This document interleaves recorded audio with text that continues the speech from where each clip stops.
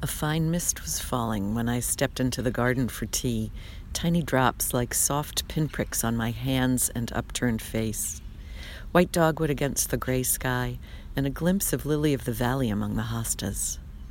The man who collects our garbage said hello and walked back down the driveway whistling, his tone so lovely it reminded me of my father's joyous whistle, which we always heard before he walked in the door for dinner.